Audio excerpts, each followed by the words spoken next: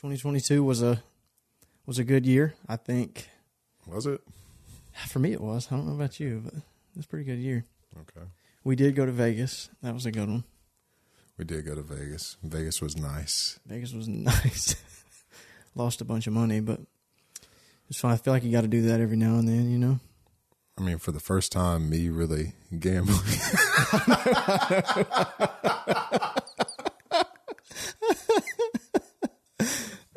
I'm fucking dead.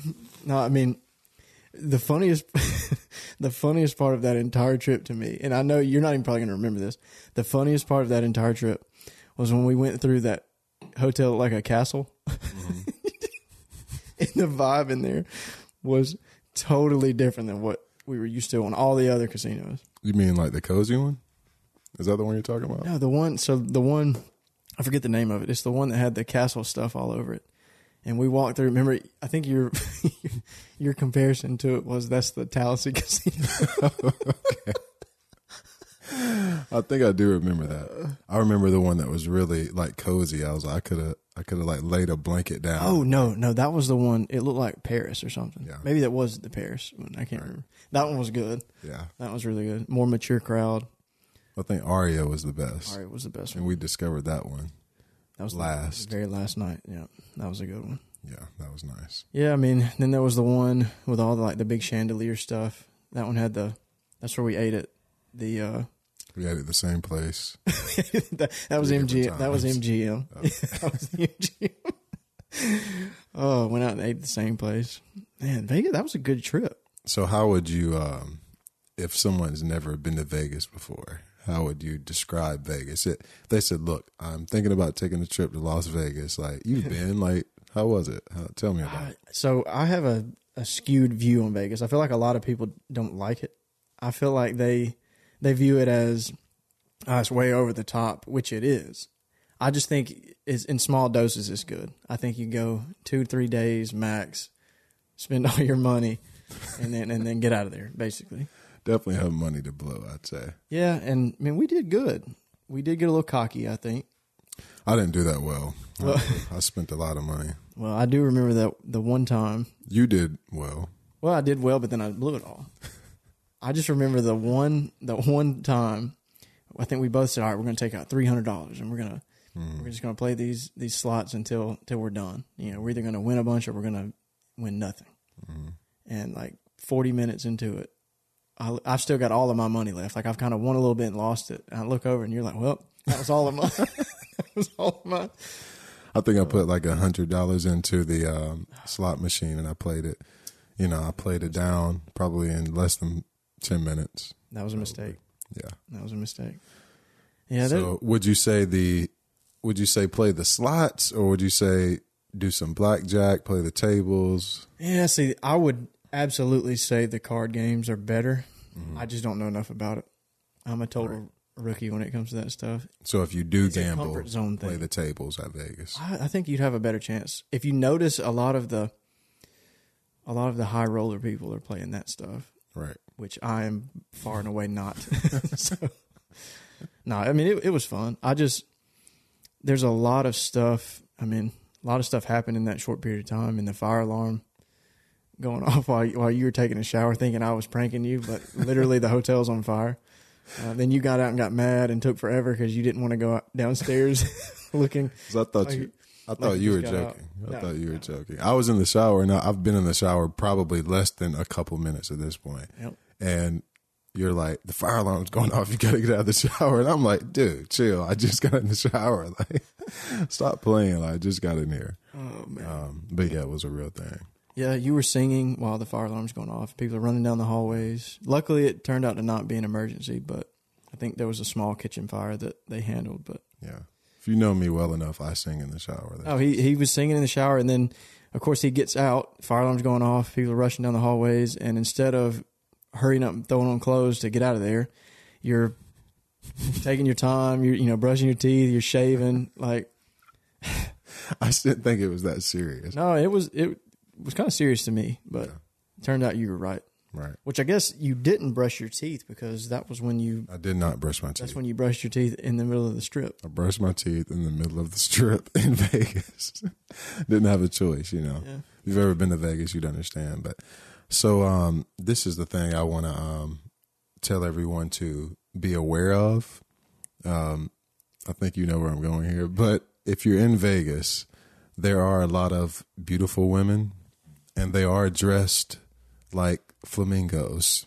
They have feathers everywhere, and they're very beautiful. But I got attacked by 2 women in Vegas, and I'll tell the story. This is the story. This is my first time in Vegas, obviously, so I don't really know how this works. I do see a lot of beautiful women walking the street. They have flowers, not flowers, feathers, all dressed in feathers, whatever they're dressed. Normally in pairs for some reason. Yeah, there's normally like 2 of them. Right, yeah. Normally in pairs. So 2 of them come up to me, and they don't really ask to take a picture. They grab me and say, "Let's take a picture." So they grab me physically and say, "Let's take this picture." So I'm thinking, okay, I'm in Vegas. You know, I'm thinking these girls just want to take a picture with me. So I'm willing to take the picture. After I take the picture, they say, "So where's our tip?" You know, I'm kind of confused at this point. I'm like, "Tip?" I was like, I wasn't aware that I was giving tips to you for taking a picture with me, which you asked for. So instantly you think they singled you out because Yes. They were like, "Man, he's just so good looking." And I thought I was so good looking that they wanted to take a picture with me in Vegas. Okay. So what they do is they work off tips. They take pictures of people, tourists, and they get tips. Right. Unfortunately, I didn't have a tip to give them, so they got very upset, which I tip everywhere that I go, just for the record. I think people are deserving of tips. Right. These women, these beautiful young ladies, attacked me, I felt like, grabbed me physically and told me and forced me to take a picture, which I clearly did not want to take in the picture. So did you feel like you were in danger? Is that what you're saying? After I said I did not have a tip, I was in danger. Oh, my God. See, I didn't notice this because if you remember, I kind of, when I saw them approach you, I kind of dipped off to the side and went on up because I was like, I don't even want to have to deal with this. And then they came after me. Yes. Like they got in my face, grabbed me, and was like, "He said you were going to pay for it."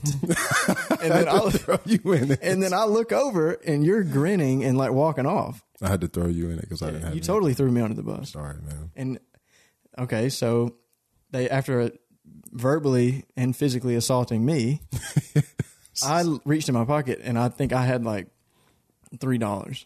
Yeah, maybe or less. Yeah, or maybe like $1. I can't even remember, but I said, "This is all I have," and then she goes, $1.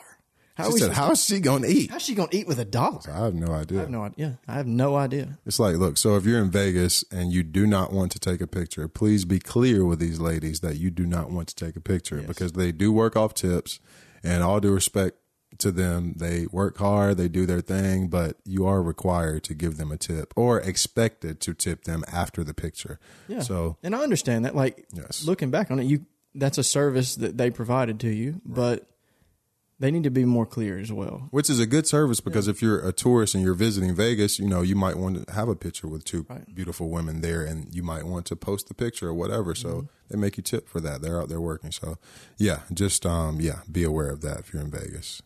Tip the girls. Yeah, I don't. Tip the women. It was a scary situation. Luckily, that was really the only one like that we bumped into, right?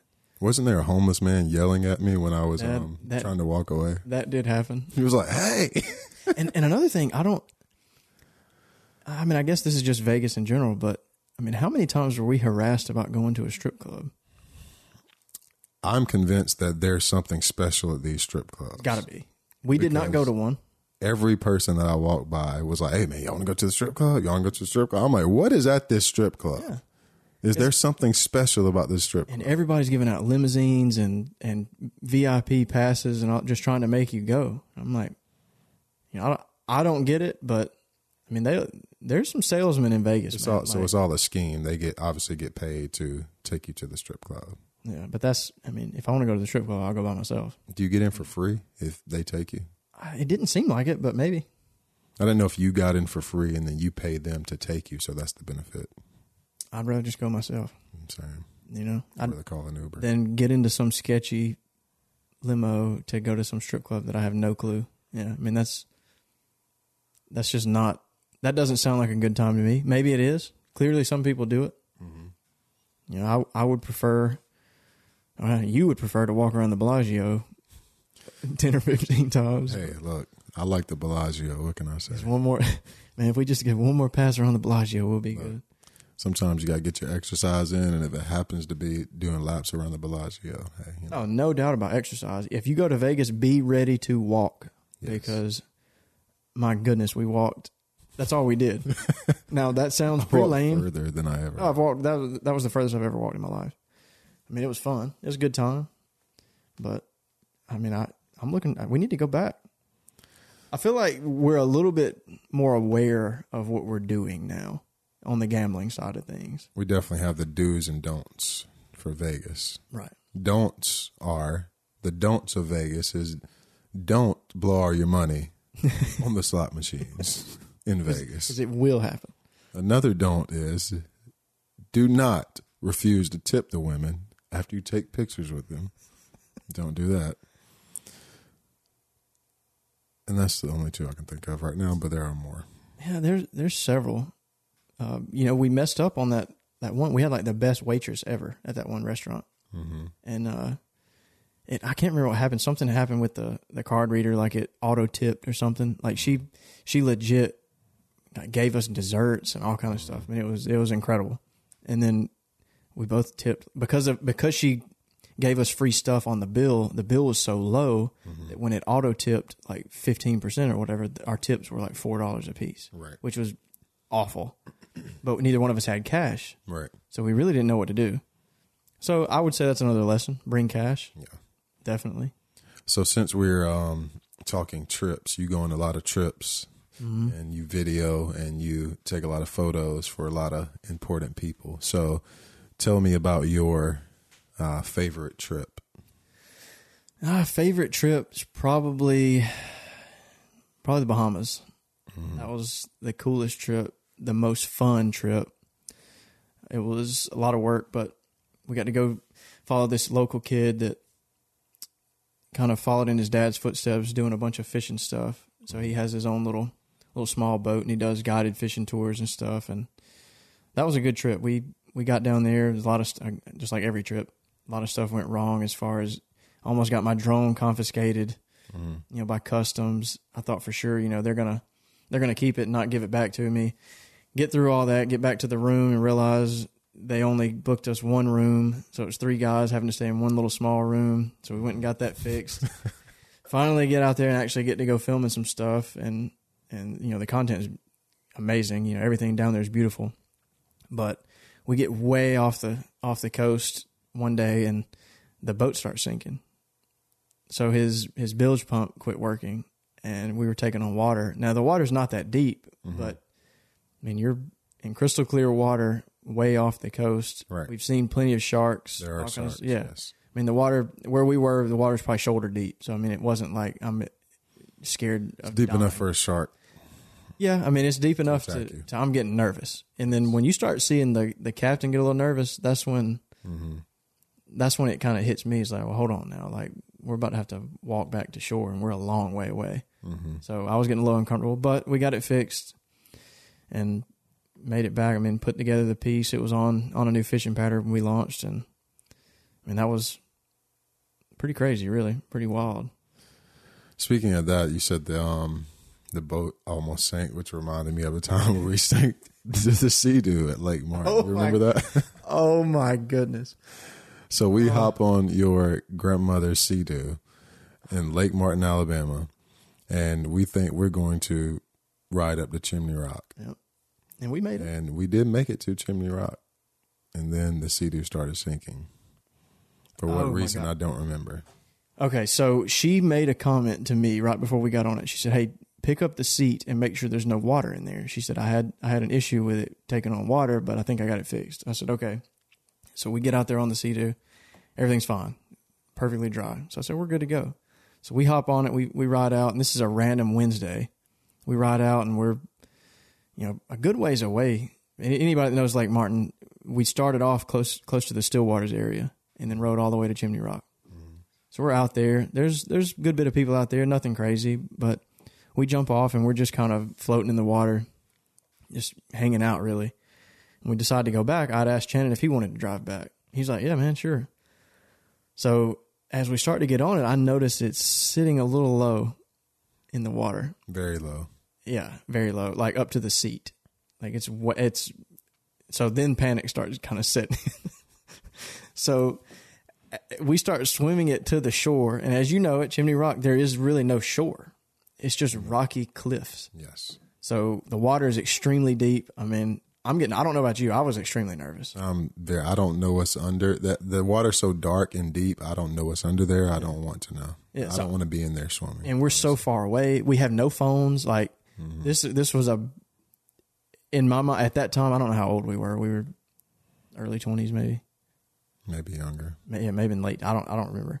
But we start kind of we grab the Seadoo and start kind of swimming it toward the bank, and it's. At this point, it's almost completely underwater. Like the handlebars are out of the water. That's about it. We get it to the shore. We're kind of sitting on a rocky ledge. I have no clue what to do. Luckily, this boat sees us and they can tell, like, obviously something's wrong. So they swim over and basically give us a tow back. I mean, they drove us back and then they called I think there was like the Kalijah Marina to come pick up the Sea-Doo and they got it back. But God, I forgot about that. I can't even express how scary that is, even though realistically we were in no danger. Right. It was just such a scary situation. Like as soon as we got back, I was like, I'll never do this again. I'll never drive a Sea-Doo again. You're swimming in the middle of nowhere, in the middle of a lake with nothing to hold you up. You have a sinking Sea-Doo. No way to get back. Nowhere to get back. I mean, all you can do is swim over to someone's boat and say, hey, our Sea-Doo's sinking. Can we get on the boat with you? And on top of that, you have to think about this. At that age, all we want to do is be cool. Yeah. So it's like in that moment, we're beyond that. That's the least cool thing you can do. Is like these two guys clearly are in trouble. I mean, that was horrible. Yeah, we've been through a lot of tough times, I would say. Yeah. I mean, from there, a lot of the times in Auburn, even, I mean, splitting a can of SpaghettiOs. Back when we were so broke, we couldn't even go to, like, we couldn't do anything. Our idea of fun was we would drive to Walmart and walk up and down the aisles. Tell me I'm lying, because that is literally what we did. I think, like, true story, that I probably lived off of $20 for months. Yeah, me too. And that, yeah. As long as I had enough money to get in the bar, which was $5, usually a friend with more money would cover it, and I'd get in for free. God, this is how dumb I was back then. This is like 19, 20 years old. So I had $20 that I just got from my grandmother, and I took a friend out to get ice cream. I was not under the impression that I was paying for the ice cream, because this was my last $20. So I spent my last $20 for the month on ice cream. In the name of being cool, man. In the name of being cool. No, see, it was not cool. That is one thing that me and you've talked about this. When you're 18, 19 years old, your parents, family members, friends, whatever, anybody that's older and has experience, they tell you all this stuff. Like, you think you got it figured out. You think you know what's important. And at that age, you do. You feel like, man, I don't want to hear this stuff. I know what I'm doing. Mm-hmm. But I can honestly say, looking back on every bit of that, they were all right. Yeah. Every one of them were right. For sure. I mean, they tell you, I feel like the reason that we don't take that advice as like kids, because they don't really tell you exactly how it's going to be. They don't tell you, they just, hey, you don't know a lot right now. Like, we know we've been through it, but you're not giving me like a blueprint to how to go from the struggle and get out of it. Mm-hmm. You're just telling me it. My family always used to tell me, don't ever mess your credit up. Well, that doesn't teach me about credit. Yeah. You're just telling me not to mess It my almost credit makes you scared of credit cards. Exactly. Yeah. So you're not providing any benefit there. It's more, And once you get older, I learned that a lot of older people don't have it figured out either. Right. They want to prevent you from messing up or making the mistakes that they made, but they still don't have it figured out. No, that's absolutely right.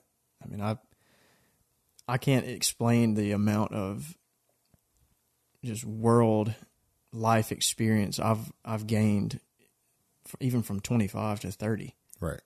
I mean, much less 15 to 30. I mean, it's unbelievable, really. Right. Just everything changes. Yeah. Your values, everything that you feel is important, it's just not the same. Right. And I mean, luckily, we did have people around us, friends, family, everything that valued us and the path we were on.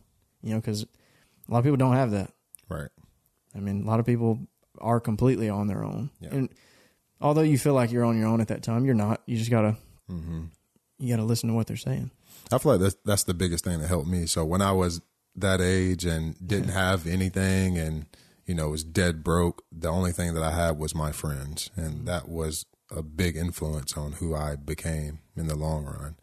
So I would say, if you're 19, 20 in college and you're struggling and don't have a lot of money, first off, I used to do things based on how I felt. If I didn't feel like doing anything, I just wouldn't do it.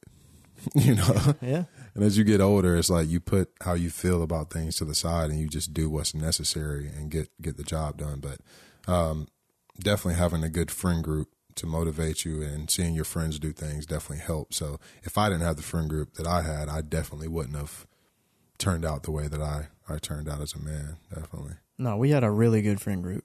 I can honestly say that. I mean, the people that were older than us, that were our age and younger than us, I mean, everybody around us had a really good head on their shoulders. Everybody made stupid mistakes, including me. I mean, including you. Yes. I've seen you make some stupid ones. You've seen me make some stupid ones. Mm-hmm. But luckily, you get older, you weather a lot of that stuff, and then now you can kind of look back and laugh on it. But I just can't imagine.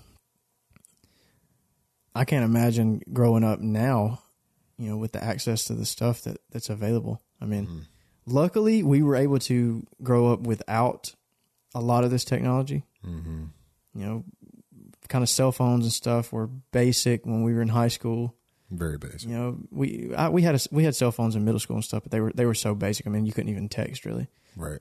Luckily, that stuff kind of grew after I feel like we were old enough to handle it, because I could not imagine being a kid, with this stuff now. I couldn't imagine it. It's just like you feel. It's like a freedom to being without the technology. Mm-hmm. And I know if a lot of younger kids may hear this and be like, oh, they're old, they experienced life without technology. You don't really understand until you feel the freedom of not having the phone. You don't really understand what life used to be like without that. And it's freeing. I feel like we were speaking about watching movies earlier. And I can be watching a movie by myself or watching Netflix or whatever, and that'll be playing in the background and I'll be on my phone.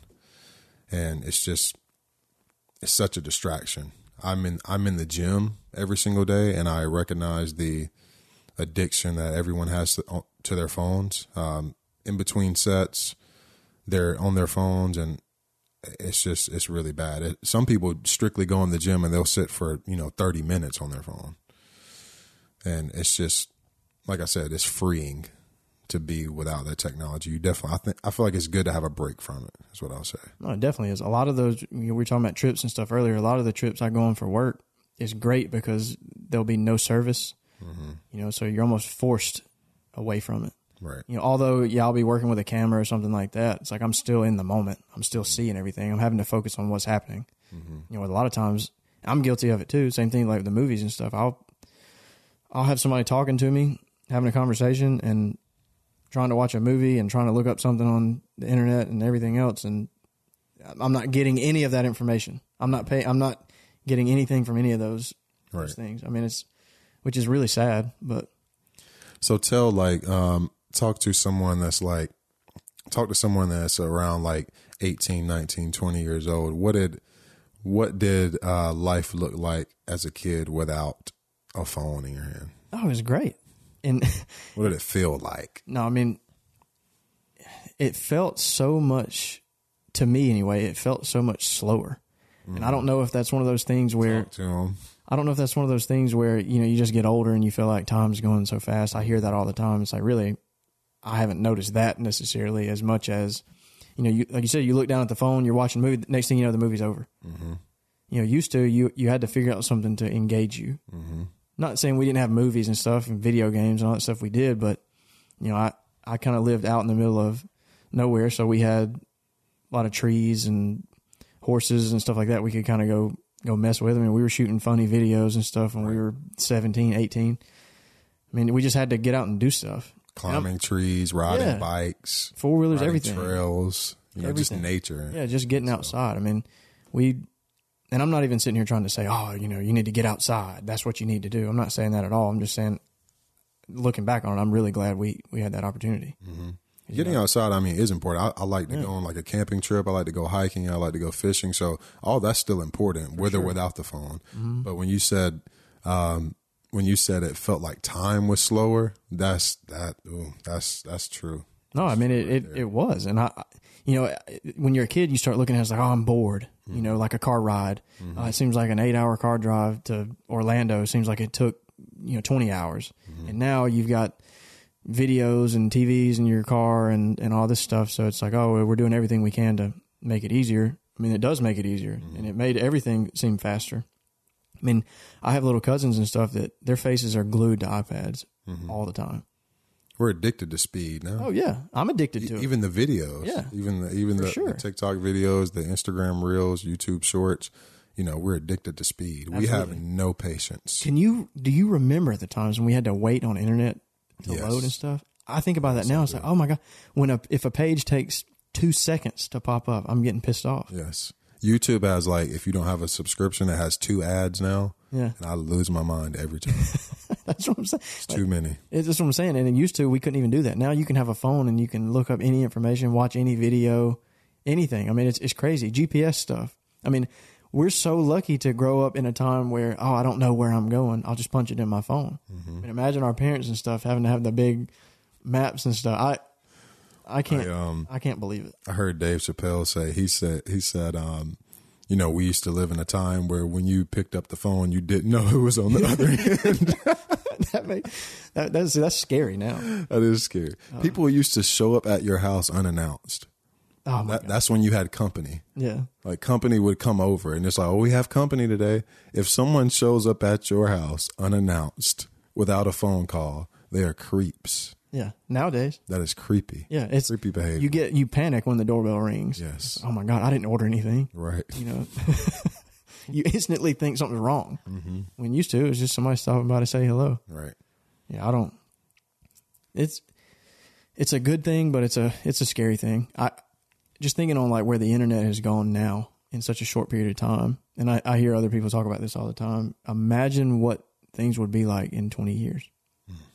In 20 years, we'll be 50. Mm-hmm. That sounds so old, but it's really not. It's not. It's really not. In your full life, it's really not. Right. So, 50 years from now, what's the next internet? I feel like I feel like the evolution of people and what we're becoming is just going to be different. And I don't know if I necessarily personally like it. I personally like human connection. I think it's natural for people to enjoy another person's energy. Mm-hmm. And when you separate that and it gets awkward to look someone in the eye or have a conversation with a stranger that you don't know, even though they have no ill intent towards you, just approaching someone is weird in person. I don't like that. No, I agree. And everyone's not like that. I'm not saying everyone it gets those weird vibes, but I can see the change. I realize that energy shift. It's just awkward when you pass someone that you really don't want to look in the eye or speak to. You pick up your phone, and even if you're not looking at anything. If you're at a party or at a club and you don't have anything to do. You just pick up your phone and go to the calculator or act like you're doing something. It's a mechanism to get away from it. Yeah. It's to get away from human interaction. And the further in technology we go, I just feel like we just take away even more of that. Do you feel like, in that same sense, do you feel like that's kind of screwed up dating and relationships, stuff like that? Yes. I mean, I would definitely consider you a emotional guy when it comes to stuff like that. I am a romantic guy. I am very romantic. Yeah, you love that kind of stuff. You always have. So, I mean, would you feel like that's kind of made it better or worse? I'm glad you brought that up. Dating in 2022, 2023, I think the perception of options is what's messing up dating. If you get on a dating app and you've matched with 50 guys or 50 women, then your perception of them being options will take you away from spending time getting to know this one person. But those really aren't options because, one, even if you match with that person, you don't even know that person. Even if you've had a conversation with 50 different people, those aren't options because, one, you haven't met them.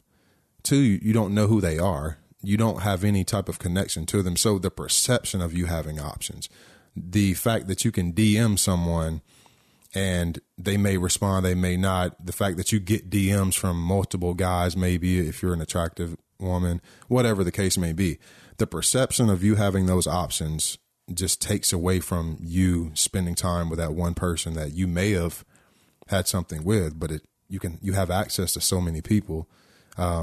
It definitely messes up dating. And just think of a long time ago, if like your grandparents, for instance, if you met a lady through like a friend group or you seen her at the grocery store or something like that, and you only seen her and you seen the ladies at work that you work with and your family, you were not looking at ass all day on social media. Yeah. I mean, how much does that affect you subconsciously? Even if you do not want those women, even if you're not interested in those women, you cannot go on Instagram and not see that as a man.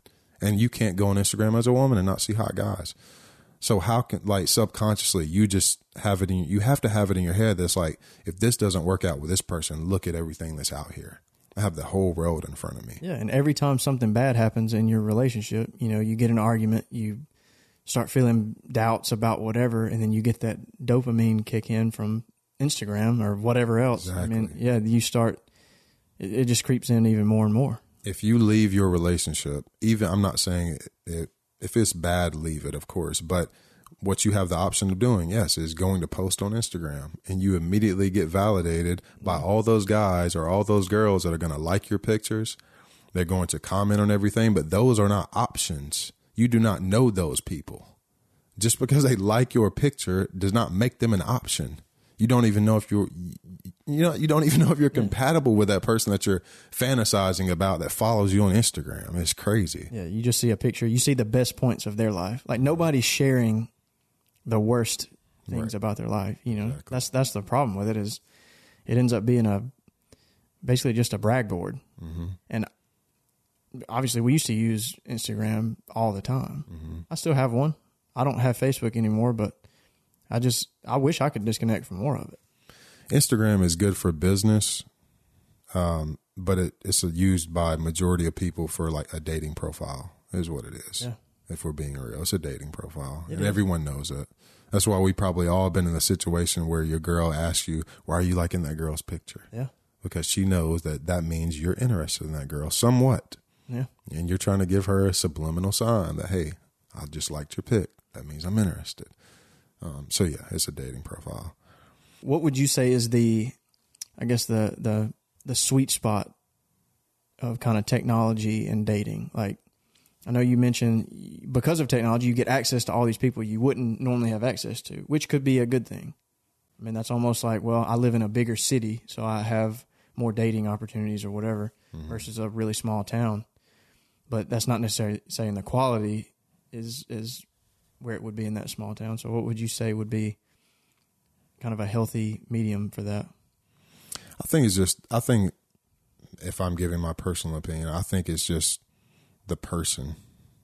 I think you screen the person that you're with. If you're dating that person and you know that they're not the type of person that would do anything disloyal, it's kind of tough because everyone is on social media. You can't check your girl's DMs. She can't check my DMs. That's basically invading privacy. So a happy medium, I would say, more quality time and boundaries with the phone. If you're in a relationship and we're watching a movie tonight, there's no phones. We're not picking up our phone. We're not texting. It has to be some type of boundary somewhere. If it's not a boundary with the social media, it's going to ruin the relationship. I've been a victim of it. I've taken my attention away from a relationship to be on my phone more, to post everything. I got to post every dinner. I got to film a selfie when we're going everywhere. And I'm not even paying attention to the person that I'm with. I'm just posting on Instagram for someone else, versus being present in my relationship. So I think boundaries with that and just an understanding with your partner, I think would be nice. No, that makes total sense. Have you ever ran into a situation in a relationship where a phone was a problem? Yeah, I mean, it's very similar stuff to you're saying. And I try to now, watching movies and stuff, I really do try to stay in the moment. Even on trips and stuff, I really try not to be on my phone that much. I'm honestly on my phone a lot more when I'm by myself just because I feel like it's a boredom thing, which I wish I could get away from doing that too. But no, I completely agree with you. I think there's a good thing with it and a bad thing with it. I think professionally, social media is definitely important. Mm-hmm. I mean, I think in today's age, if you don't have a social presence and you're job seeking or something, I mean, you're really cutting yourself short. Mm-hmm. I mean, I know in the creative world, there was a lot of networking through even Twitter. I mean, I got my first job in design stuff at Auburn through Twitter. So, I mean, yeah, it's like if I didn't have Twitter, I wouldn't have worked there. So, I mean, you've got to have stuff like that to do it. I do think the relationship part is very dangerous. I think it causes more harm than good. It's just one of those things, like you said, you got to be conscious of how much time you're spending, how much energy you're spending on it, and make sure it's not affecting the rest of the stuff. Have to be consciously aware of. Yeah. And really being a thing. Yeah, and that's in everything. But I mean, I think we're all capable of doing that. I don't think it's very easy right now. And as more things like TikTok and stuff like that come out, right? I mean, it makes it more difficult. But that's why sometimes, like, I look at like my dad. He doesn't have any social media. Doesn't care about social media at all. Just like most parents would. But and he just seems so much more stress free with a lot of it. Mm-hmm. He's just enjoying the things he enjoys doing versus watching other people do the things they enjoy. Their life, right? I mean, and kind of not hating on it, but just being envious. I mean, right. Like I said, people show the best parts of their life. They're showing the trip to Greece and stuff like that, but everybody's going through shit too. Right. So it's not one of those things where it's like, oh man, I had a horrible day today and I need to get on social media and talk about it. And I'm going to talk about it with no makeup on and all this stuff. Nobody's doing that. So they showed you the trip to Greece, but they didn't show you how they just broke up with their boyfriend or girlfriend, right. or how they feel miserable, or how they had to put the entire trip on their credit card. Right. And now you come back and you're late on your rent or whatever. And I'm not saying that's for everybody. I'm just saying there's more of that than you think. Mm-hmm. I mean, it's a sticky situation, really. So I want to, since we're on this subject, recently, this has been in the past couple weeks or maybe even week, I've spoken to 2 different people that said they were unhappy in their relationships. Mm-hmm. This seems to me to be a very common thing. I mean, one person I was talking to, I will not say names, but one person I was talking to was engaged. I thought they were engaged. They're no longer engaged. And they have children. And they all of a sudden became unhappy in their relationship. And talked to another person that, a professional relationship of mine that was kind of dealing with the same thing, saying that they're growing apart. And so it seems to me like a lot of people our age are becoming unhappy with relationships. And I want to share why I think that is. Let me hear it. One reason I think people become unhappy in relationships, my thing always goes back to spirituality. I am not scared to admit that I am a spiritual person, that I have a relationship with God. I think a lot of people are scared to even say that out loud. So if you're ashamed of your spirituality, how would you ever find someone? How would you ever find another spiritual partner that matches you? How would you ever find your soulmate if you hold that part back? You know, I feel like that's something that needs to be shared openly with people more often. Mm-hmm. The reason I think people end up unhappy is because a lot of people in our generation are not religious. I feel like in a relationship, there has to be something bigger than yourself, right? I think, you know, the heart, if you follow your heart, the heart can deceive you. It's deceiving. The brain's going to allow in doubt. It's going to allow in anxiety. You can feel all those things while in a relationship with someone. You can start doubting the relationship. You can get anxiety about the relationship. You might follow your heart, and it may have led you to a bad place, whatever the case may be. So the body will lie to you, right? Mm-hmm. Your body will. It's been proven it will lie to you. When all that fades away, the feeling of things like the honeymoon phase, if you get tired of this person, if you're doubting this person, what do you fall back on other than yourself? I feel like you have to have a spiritual connection with a person to have a successful relationship. Everything else fades. That's to be worked on. I feel like a lot of those things take work, like intimacy, you know, dating your woman, treating her right, doing nice things for her. I think all that's work. I think at the core of it, there has to be a spiritual relationship with your woman, because if there's not, who is there to answer to? Yourself. Which yourself your body will lie to you is what going back to that. Yeah. It's not all it's not the honeymoon phase all the time. And what do you do when I'm having doubts about this relationship, man? We've been together for this amount of time and it just doesn't feel the same anymore. So you just now you're unhappy. Who said you have to be happy all the time? What about making the other person happy? Yeah, and I think that's where you've got to find happiness in making somebody else happy. Right. You know, like once you get to that point, everything's easy. Right. And you got to get there. But I mean, yeah, having that belief is definitely a key part of that. Right. Because you got to know even when things are bad, there's a reason. You know, there's a reason I'm in this situation, in this relationship, doing this job, whatever. There's a reason I'm doing this. Mm-hmm. That's for something bigger than. Exactly. There's a reason. That's for something bigger than just my feelings in this moment. Right. It's bigger than my heart. It's bigger than the doubt that my brain's giving me, the anxiety, everything that I'm feeling in this relationship. We know together as a couple that we have a bigger purpose as a couple. We believe in the higher power. We believe in God. We have a spiritual connection. We know that even in the hard times of our relationship, we're still going somewhere with each other versus just we're unhappy. Nobody wakes up happy every day. At all. I heard someone say that, you know, happiness can be based on things like accomplishments, whatever. And they brought up joy, just carrying like a joyful presence. And the person said that this joy that I have, the world did not give it to me, so it can't take it away, which I thought was really good. I was like, because the world's not always going to bring you happiness. No. Happiness is very short-lived sometimes. But that joyful presence, smiling and appreciating life, that joy like that does not have to come from the world. That can come from you. It's a mindset. Exactly. Yeah.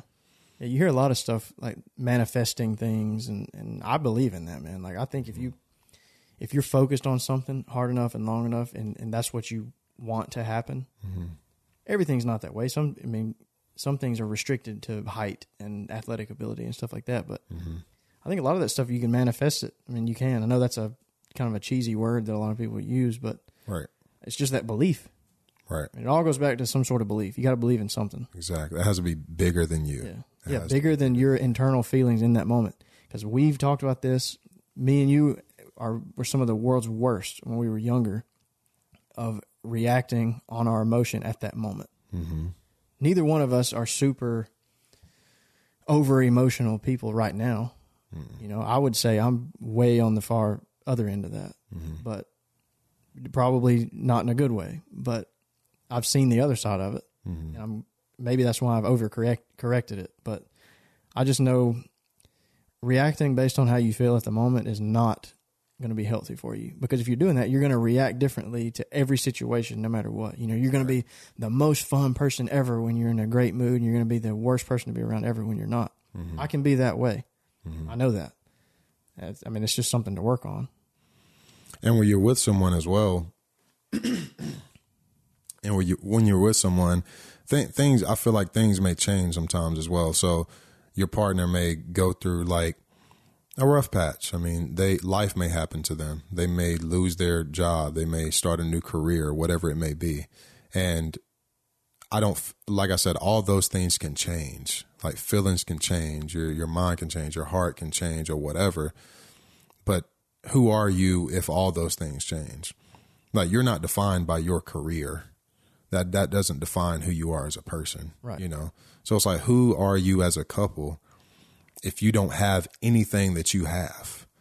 If she doesn't have the career, if you don't have the career, if y'all lose everything, who are you two as individuals? Is that where the connection lies? Or does it just lie in what this person provides, what she gives to me?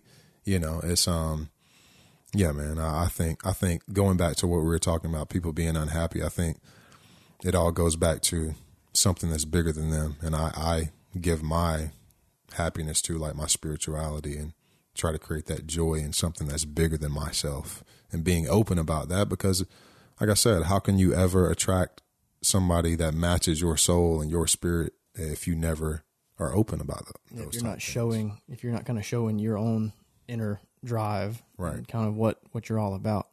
But that's the problem with a lot of this stuff, is most people, they're showing what they feel like people want to see. You know, they're not showing how they truly feel. It's trendy. Like I've told you this a bunch of times.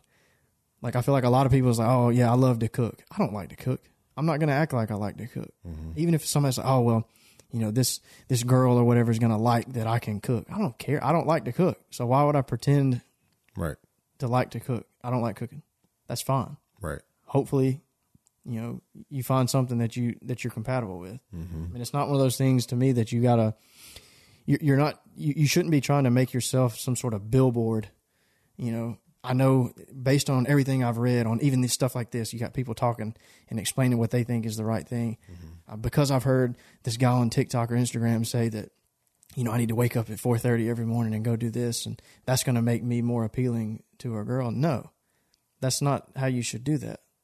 You should express yourself, express what you believe in, your values, all that stuff, and then find somebody who's attracted to that and relates to that. Because if you don't, you're going to end up, okay, well, on the surface, I like her a lot, she likes me a lot, but now that we've really gotten into it, we don't match at all. Right. It's because we basically sold ourselves.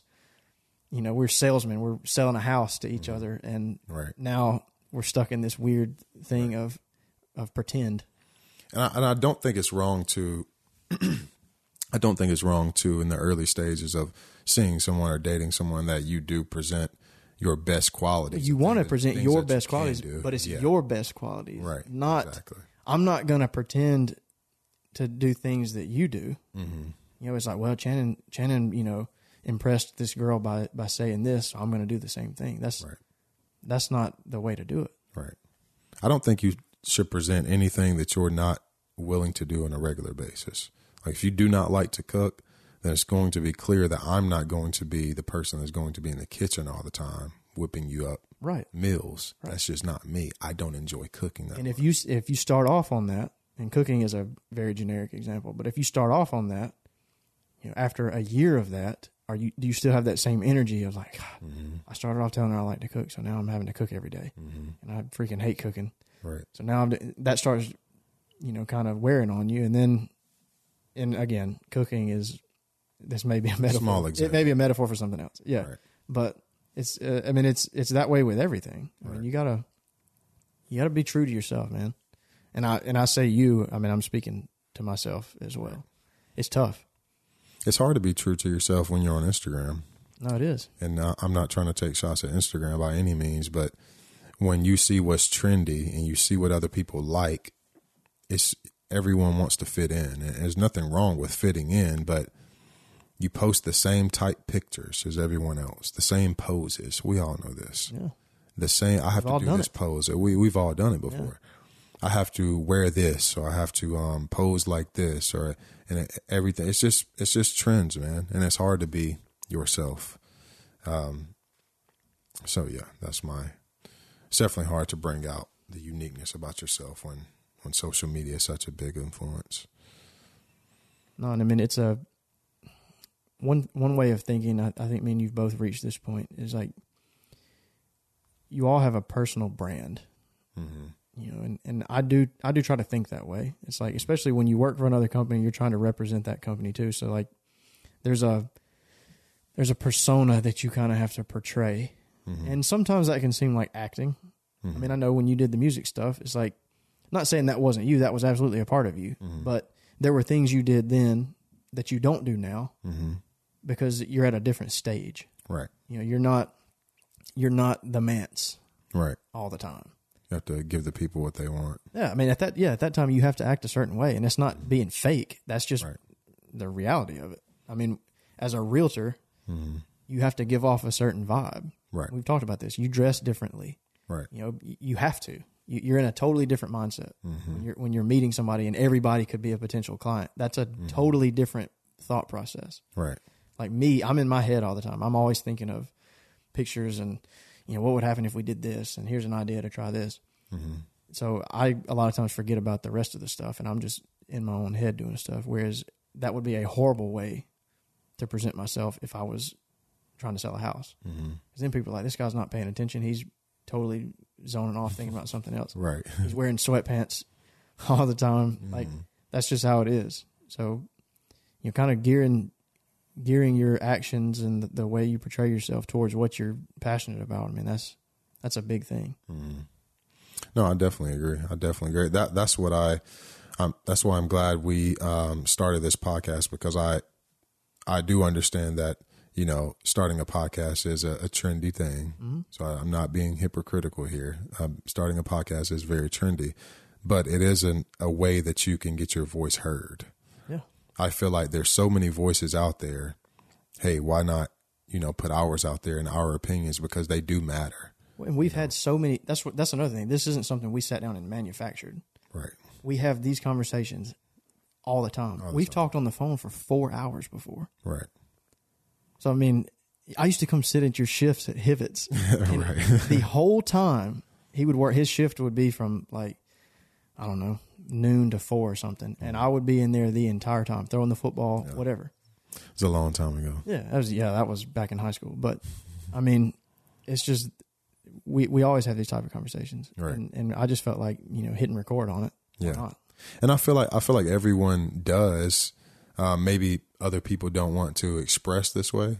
I know you and I are very creative, so I thought this was a great avenue for us to express ourselves and share our personal opinions. And, you know, I know we'll catch the audience of people that are interested in the things that we talk about, and the things that the people that aren't interested, then that's fine too. But yeah, man, I think in general, it's all about, like you were speaking about the real estate or the music, it's really about the mindset and the way you can shift that to really, like you were talking about, manifesting, you know, what you want. It's crazy how you can just think and focus on one thing, and you can become that. And if you can bring enough communication, if you can learn something and communicate it, then you can make money from it. Yeah. You can make a career from it. So I feel like the mindset's definitely the most important thing, no matter what you're doing. No, for sure. I can speak on that specifically. My mindset growing up was always, you know, drawing and music and creating things and just, we shot those funny videos with everybody back in high school, and just always trying to come up with something to do. You know, we always wrote funny songs. I say funny. I mean, some of them were serious, but most of them were funny. Then that kind of drew us into the path where you kind of went down more of the music path. I went down more of the camera, picture, video, graphic design path, which has led us here to where I'm doing this, and you've done the music, you're doing the creative stuff here, you're doing the real estate stuff where, that kind of involves all of it, honestly. Mm-hmm. The music sets you up for the kind of marketing yourself, which is a very hard thing to do to me. Marketing yourself is way harder than marketing a product or a company. I mean, to me, marketing yourself is extremely hard. How would you say the music part of that, marketing yourself through social media, through just calling, talking to people, trying to get your stuff heard, trying to get on radio shows, how would you say that helped you toward the real estate stuff now? I mean, if I had to compare the two, I would say with the music, I put myself out there and I was vulnerable and I believed in myself and it was authentically, me. And when you're writing music, you're very vulnerable and people related to who I was as a person through the music. So with the real estate, I've been working in sales since, 2015. So I basically took that as the next step in my personal sales career. So I feel like with real estate, even with this podcast, making this a part of my personal brand, I feel like if I put myself out there as a realtor, just as me in general, I feel like people have always enjoyed me as a person, who I am. So me putting myself out there with the music gave me the confidence to understand that people do like who I am. I am loved by a lot of people, and whatever I choose to do, I feel like there's always going to be some people out there who are going to support it. That's been proven, even going back to the baseball days. And that's not just with me. That's with anyone. If you put your time and energy into something, you really work hard towards it, people are going to root for you. So yeah, just marketing yourself as who you want to be, a professional, a musician or a cook or a videographer, like whatever it may be. Just put your craft out there, be authentically yourself, and people are going to support you. Now, as far as help goes, when I say support, I mean enjoy what you're doing. I do not mean help. A lot of people look for help in the early phases of what they're doing. Whether you're doing music, videography, a realtor, whatever it may be, you do need a coach. You do need somebody that is willing to see something that you may not see. You're lucky if you have that person. But yeah, don't expect anyone to help or share or like or comment. Don't expect those things. Just keep doing what you're doing, and people will eventually, if it's good, if you're good at what you're doing, they will acknowledge it. I'll say that. All right. So I guess from consistency and confidence, confidence is very important. I would consider, and most people that know you would consider you a pretty confident person. That's what I've been told. I feel personally I'm pretty humble, but I feel like that can go hand in hand. Life has humbled me, but I try to stay confident. All right, so I have a very serious question then. All right, as a confident person, what Disney character would you say most resembles you? Oh, Simba. Simba?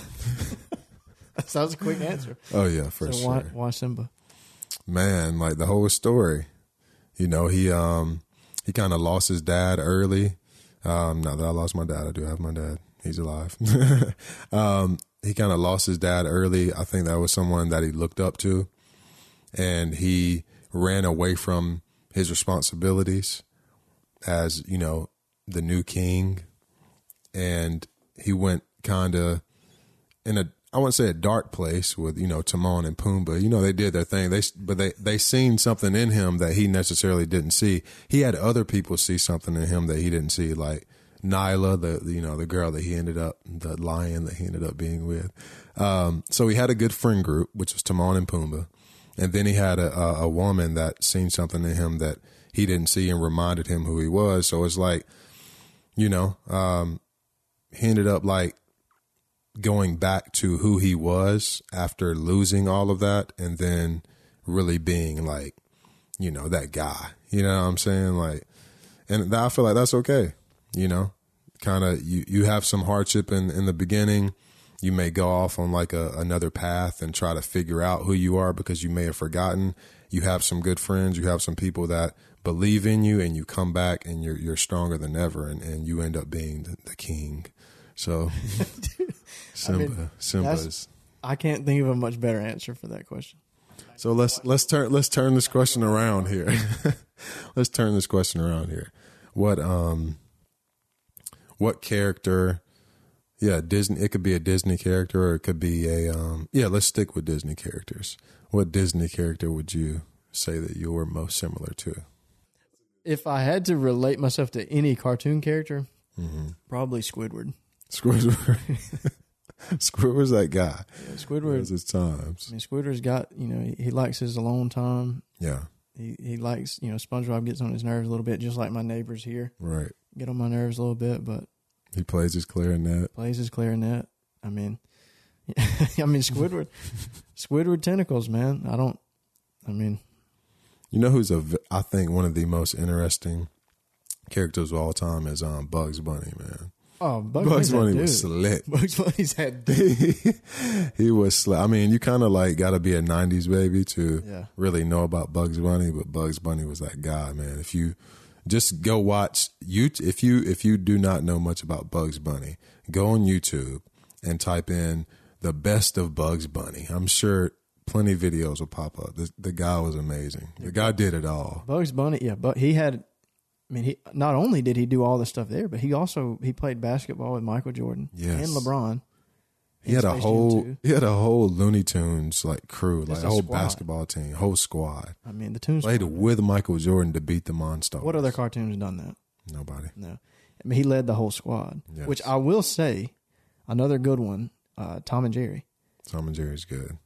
No words. No words at all. Well, you could hear Tom yell every now and then. Yeah. He has some pretty funny yells. They had some words, but for the most part. Jerry's uncle sang creme bomb.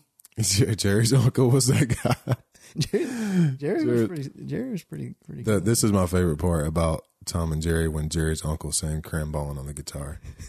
He broke his string. He snatched out Tom's whisker and restrung his guitar right in front of him. And killed it. Right in front of him. He's a mouse. Yeah. With a cat. He should have been a very large cat. Yeah. Dang. That's confidence. Yeah, I guess the message for that would be everybody needs to be more like Jerry's uncle. Yeah. I don't know what his name is, but shout out to Jerry's uncle. Yeah. He was a very confident guy. He was going to play that guitar by any means necessary. He could have lost his life over that guitar. But he was going to sing that song. Crambone, man. We need a clip of Crambone. We should add a clip. Yeah, we should add a clip of Crambone. Right, gotta rehearse my song. Whoa, what the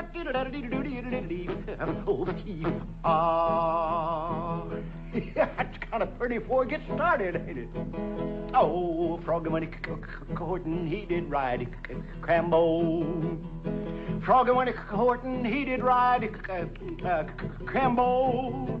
Froggy went a-courtin', he did ride a sword and a pick and a revolver by his side. Crambo. Crambo killed la la la la la la. I don't know how we got off into that. But. That's funny. That's hilarious. Man, this has been an interesting podcast, but I am starving. Me too. We got to go get something. I'm extremely hungry. All right, what do you want to eat though? That's always the hardest decision. You just got to pick something and go with it. What about Japanese? That's always a good go-to. We get zen pretty much every time you come here. So I'll say this for the audience before we go: if you ever go to a Japanese restaurant, do not. If you're with Dylan, do not suggest to sit at the hibachi table and watch them cook. I will he stand will on not this. do it.